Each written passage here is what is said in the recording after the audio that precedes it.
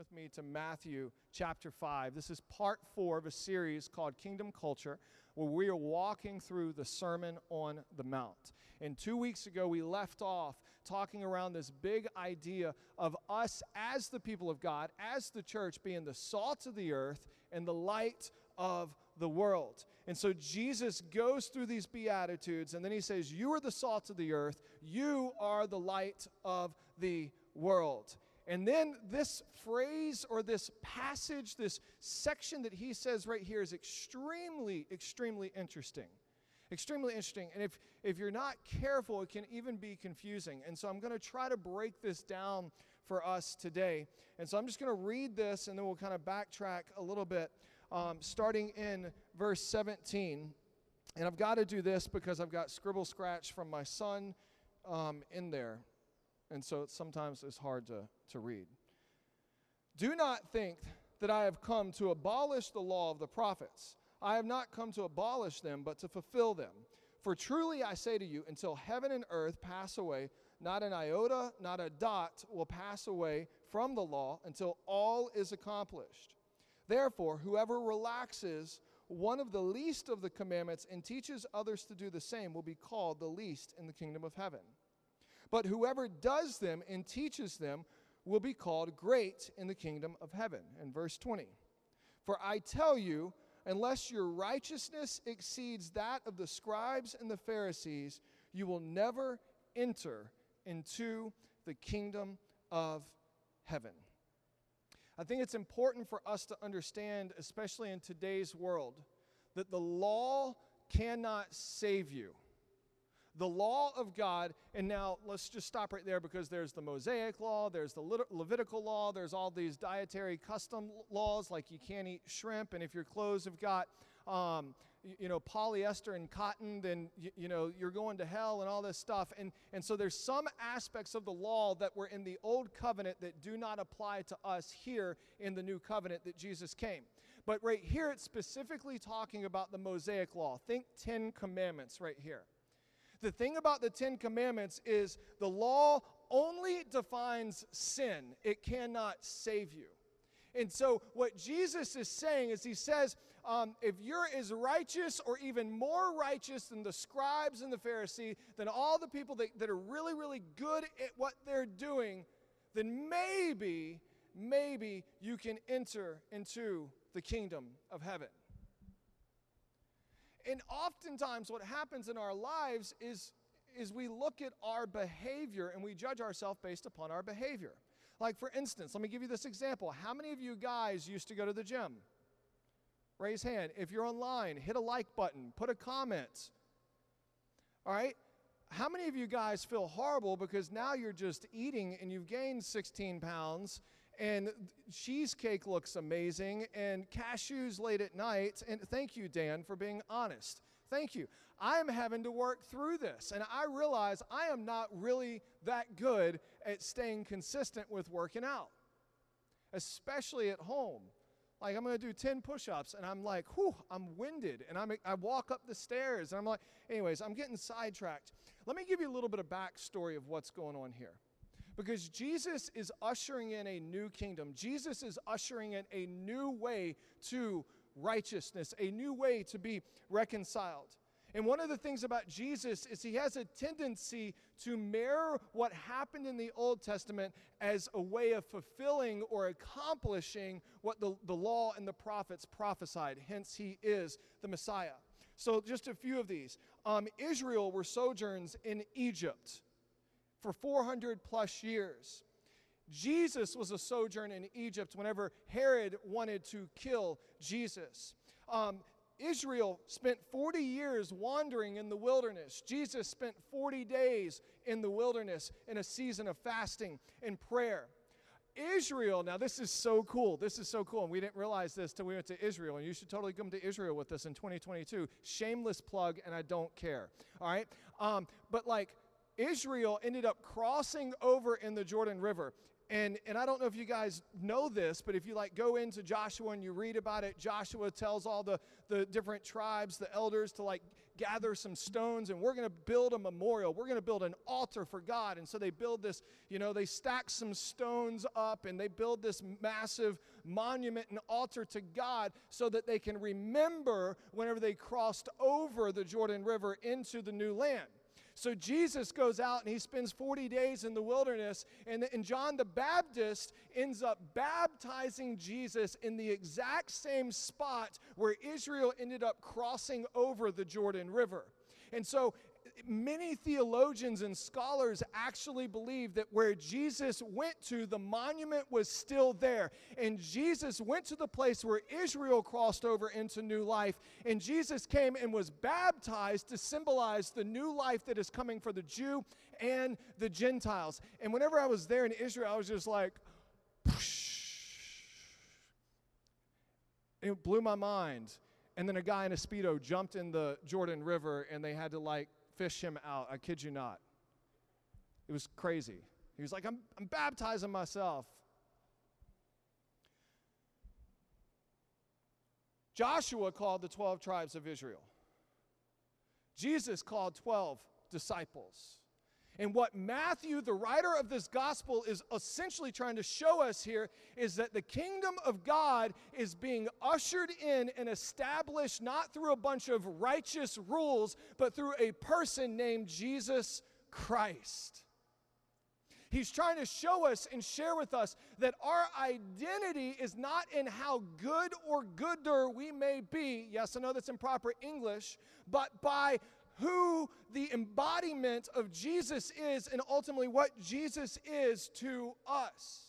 And so if you call yourself a Christian today, I want to encourage you that you are a child of God. Scripture says that you are holy, you are blameless through the lens of Christ, that you are righteous, that you are a son and daughter, that you are co-heirs with Jesus Christ. And for that, somebody in the church better get excited about that, because you have been saved from damnation and hell and wickedness and darkness and sin. And so, let me kind of put it this way. You guys, many of you know my son Judah. He's 5 years old. And we've been going through, and Judah, if you're watching, I just want you to know I love you. But we've been going through some attitude adjustments lately. Like, the switch gets taken away 4 times during the day, type attitude adjustments. Ryan, I'm talking about Ryan, the YouTube, the 8-year-old that's making $30 million because people like Judah, my son, watch him. Any parents know what I'm talking about with Ryan? Anyone? Thank you. All right, one person. The rest of you guys, just go YouTube Ryan. Ryan's World, Ryan's Playdate, Ryan's whatever. So 8-year-old's making $30 million. Anyways, but Judah has had a habit lately of not following the rules. He backtalks mom. He backtalks me. He disobeys. He gets angry. Sometimes he does this type thing. And dinner time, you would think that there is spiritual warfare happening every night at our dinner table. I kid you not. But it doesn't matter how good Judah is or how bad Judah is, Judah will always be my son, and he will always be a more. His identity and how much I love him does not change on how good or how bad he actually is during this particular season in his life. And the same thing is true with you and with I, that our identity is in Christ. Our identity was bought with the blood of Jesus Christ, and it doesn't matter how good we are or how bad we are, that ultimately none of that will change God radically loving you and giving you a new heart. We tend to think, especially in 2020, that if we clean up what's on the outside, then everything on the inside will end up being fixed. If we clean up all the bad habits that we have, stop cussing and going to cut out drinking, and you're going to eat healthy, and you're going to learn to drive a little slower, then what happens is we think that that's going to transform our hearts on the inside. And that's exactly what the religious leaders were doing back then. They were keeping 613 laws, 613 commandments. And Jesus shows up on the scene and he says, you've been following all of these laws, you've been following all of these commandments, and you've got a gold star, but you miss the heart of it here. I'm not trying to transform your behavior, I'm trying to transform your heart. It starts from the inside out. Whenever we allow Jesus into our heart and we make him Lord of our life and we submit to his ways, then what happens is his Holy Spirit comes inside of us and literally starts to transform us. Our identity gets shifted from an identity of the world to an identity in Christ, in Jesus as the Son of God, co-heirs with Christ. And then from there, our behavior starts to transform and start to change. The sad truth, and this is a sad truth, and I say this with love, the sad truth is churches across America pre-COVID, I'm not going to say they're filled now because they're just not, but churches across America pre-COVID were filled with a bunch of righteous people who had no relationship with Jesus Christ. They were filled with a bunch of righteous people who were really good at being good, and they did all the right things, and they would even write that $1 million tithe check, and if you want to do that, just let us know. But they had no relationship with Jesus Christ. And Jesus shows up on the scene, and he says, unless your righteousness is better than the scribes and the Pharisees, then you can't enter into the kingdom of heaven. Unless there's another way, which we see in the embodiment of Jesus Christ. We see in the life of Jesus Christ, and then ultimately we see through the death, burial, and resurrection of Jesus Christ. Church, God is not asking you to be perfect. God is asking you to be dependent. He's not asking you to live a life where perfection is your goal. He's asking you to live a life where Jesus is your goal, where you are dependent on the Holy Spirit, where you are dependent on pressing into Jesus. And through that, you will see your life slowly by slowly start to transform. Paul says it's one degree of glory to another. It's like if you think about where you've been in the past 5 years to now, there's been slight subtle changes, and in the middle of the 5 years you don't see the change, but you look back at where you were 5 years ago and you see a drastic change. The same thing is true with the Holy Spirit in your life, is he's constantly changing, constantly tweaking, constantly drawing you closer to be more and more and more like Jesus. I love what Romans 5:20 says. It's not going to be up on the screen. But it says that the law came in to increase the trespass or the sin. But where sin increased, grace abounds more. The Ten Commandments, the Mosaic Law, is simply there to show us how imperfect we are. The cross is there to show us that there is a way to righteousness, not through your good deeds or through my good deeds, but through the righteousness of Christ, through the blood of Christ. And I want you to think about this. First century, Jesus is preaching this. And you've got the disciples, and you've got some people in the crowd, and you've got the scribes and the Pharisees sitting back. Who is this man? And so what Jesus does next is he starts by giving 6 examples. And I don't have time to get into all 6 of them. Today we're going to hit on just one example that Jesus gives. And then next week we're going to hit on some more. But he gives 6 examples. And the reason he gives these 6 examples is because Jesus is not going after our behavior modification. Jesus is going after heart transformation. This is what he says. And here's what you're going to see right here. Jesus confronts sin, Jesus forgives sin, and Jesus transforms the heart. So this is what you're going to see. Jump with me. Verse 21. You have heard that it was said to those of old, You shall not murder. 10th commandment. We all know that. And whoever murders will be liable to judgment. I think that that's something that every person in this room would agree with. We shouldn't murder. Don't murder. And if you do murder, then you deserve the consequences of committing that act. But this is what Jesus says, and this is where he takes it to a much deeper place. But I say to you that everyone who is angry with his brother will be liable to judgment. Wait a second, Jesus. I thought murdering was worse than being angry. I mean, if you want me to sin, would you rather me be angry or would you rather me murder someone? And what happens is whenever we start to look at this text like that, we start to try to justify our actions of the heart, and our actions of the heart is the very thing that Jesus is going after right here. Is he saying, you want to be righteous? Well, let me show you how wicked you really are. I mean, y'all aren't wicked. Y'all are perfect and beautiful, and your hair looks good. Unless you're bald like me and Lorenz.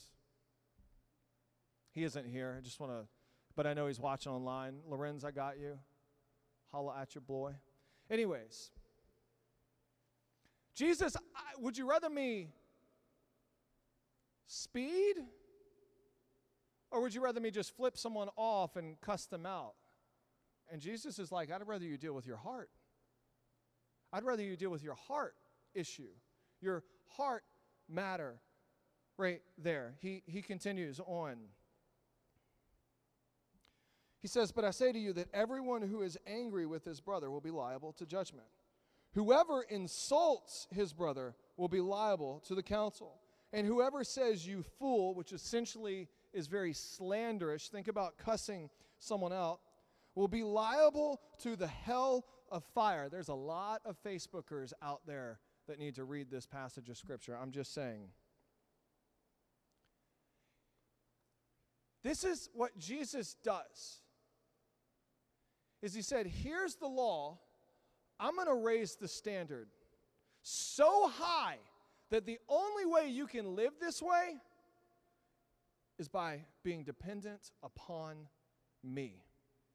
This is how serious Jesus is about this. Catch what he says right here. He says, so if you are offering your gift at the altar and there remember that your brother has something against you, leave your gift before the altar and go. First be reconciled to your brother and then come and offer your gift. So I want you to think about this because Jesus is right outside of Capernaum teaching this, which is roughly 80 miles from where people would go and offer their act of worship or their act of sacrifice at the altar in the temple in Jerusalem. And so Jesus is saying, if you and your caravan, you're on your donkey and you're 2 miles or 5 kilometers or however far it may be from Jerusalem, and you realize that your brother back in Capernaum is offended with you or that you've wronged your brother, it is better for you to stop what you were doing, do a U-turn on your donkey, travel back 70-something miles to Capernaum, sit there and ask your brother for forgiveness, and not one of those, if I've offended you, will you forgive me? But a true, genuine, ask for forgiveness before you go and you offer your sacrifice of worship on the altar of God. It sounds like whenever Jesus quoted Hosea 6:6 that I desire mercy over sacrifice. Let me put it this way in our day and age. I desire relationship over your goodness. I desire relationship over your sacred worshipful acts. I desire the most holy thing that we can do as the people of God is be in relationship with our Heavenly Father and be in relationship with one another. God is a relational God, and Jesus is saying, you think that it's good to go offer and to not offer your sacrifice and not commit murder, but I'm telling you, if you hate your brother and you are not in right relationship with them, stop what you are doing and get your heart fixed. Man, so many Christians need to dive into this and allow this passage of Scripture wash over them and renew their mind. And I want you to think about this. I want you to think about how many times in your life do you have judgment or hate towards someone? How many times in your life are you bitter or angry or frustrated because of what somebody did 3 years ago that you just can't let go? I'll be the first to admit that's me. I'll be the first to admit that sometimes there are names that I hear brought up in conversation and it makes me cringe inside. Do you know that cringing that you have is the Holy Spirit saying that you need to deal with this and you need to forgive that person, you need to let them go? How often do we have church members? How often do we have churches or denominations and this is what they're doing? And Jesus is like, I didn't die for that. I died so that you could be reconciled to me and so that you could be reconciled to your brother and to your sister. This is what's going on in America, guys. Like the racial tension, and it needs to be addressed, and there needs to be reconciliation and forgiveness. The political tension, hello. And I could just go down a list and go down a list and go down a list and go down a list. And Jesus is sitting there in heaven right now looking down upon us. And I guarantee you he is mourning, and I guarantee you he is interceding for you. Why? Because this is not what the kingdom of God looks like. The kingdom of God looks like you and I going to our brother and to our sister and giving an olive branch. Might I remind you, blessed are the peacemakers.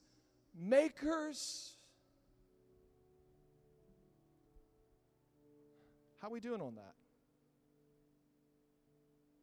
How are we really doing on that? If we were honest with ourselves, I think we'd realize that we have some hurt that only God, being dependent upon Jesus, can help you walk through and give forgiveness, reconcile to one another, reconcile. Could you just imagine a world where there is peace and there is harmony, and where there is conflict, it is immediately dissolved because we look at each other through the lens of Jesus Christ and we operate from a place of humility, recognizing, hey, I know you may have not meant that. A world where everything is focused on relationship with our Heavenly Father and relationship with one another. Man, if there's one thing that COVID is teaching us right now that's really scary, is like, let's keep a distance from ourselves. And look, yes, practice social distancing, we need to, but what is that saying to the next generation who are going to be dealing with this 15 years ago, who are told that if they go in their grandmother's house that they're going to end up killing their grandmother? Have you ever thought about that? We're teaching people right now that it's not okay to give hugs. And look, I'm all about, let me make this explicitly clear, I'm all about practicing social distancing and being safe and all that stuff. But there comes a point where the human body needs that affection. There comes a point where there are brothers and sisters and grandmothers and grandfathers need their kids and their grandkids wrapping their arms around them saying, I love you. There comes a point where black and white need to sit down at the table, and there needs to be forgiveness that is offered, and there needs to be a conversation that takes place. And maybe God is allowing what is happening right now to expose the brokenness in our world so that we can truly be dependent upon the Holy Spirit to bring healing to our churches, healing to our families, and healing to our country. Because God knows we need it.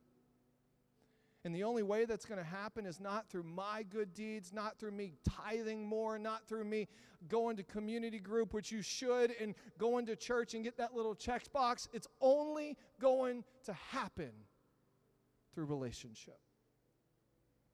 I'm not even going to read the rest of the text because I'm out of time, but I just want to say this. I want you to think about God's ridiculous, scandalous love for you was so big that he broke all the rules of science, all the rules of physics. He didn't even really look at some of the stuff, like he left heaven and he came to this earth. And he didn't come to this earth as this conquering king, which he is. He came to this earth as a humble servant to be in relationship with you and I. And he looked at the Mosaic law and he said that this right here isn't working. There's got to be another way. And so scandalously, God sent his son, Jesus Christ, to this earth to die on a tree so that his blood would cover your sin and my sin. So instead of us going and offering a bunch of sacrifices on an altar, we can simply say yes to Jesus and be in relationship with him. And he did that because of his love for us. He did that for his love for me.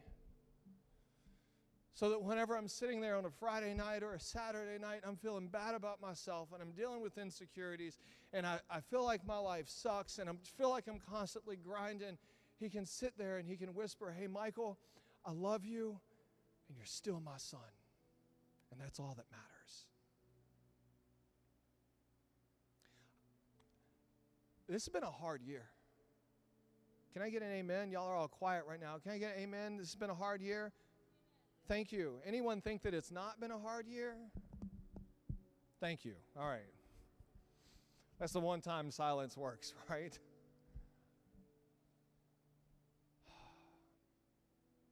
Let's not leave this place without recognizing that he ripped the veil.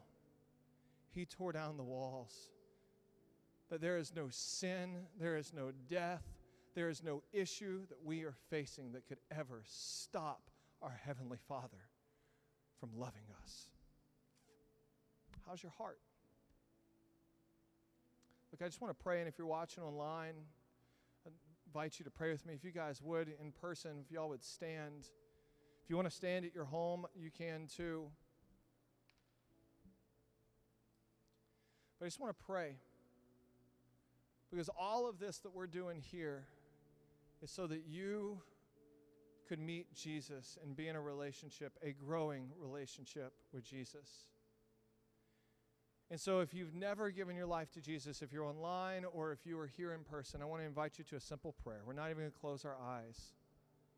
We say this every week, but let it be real today.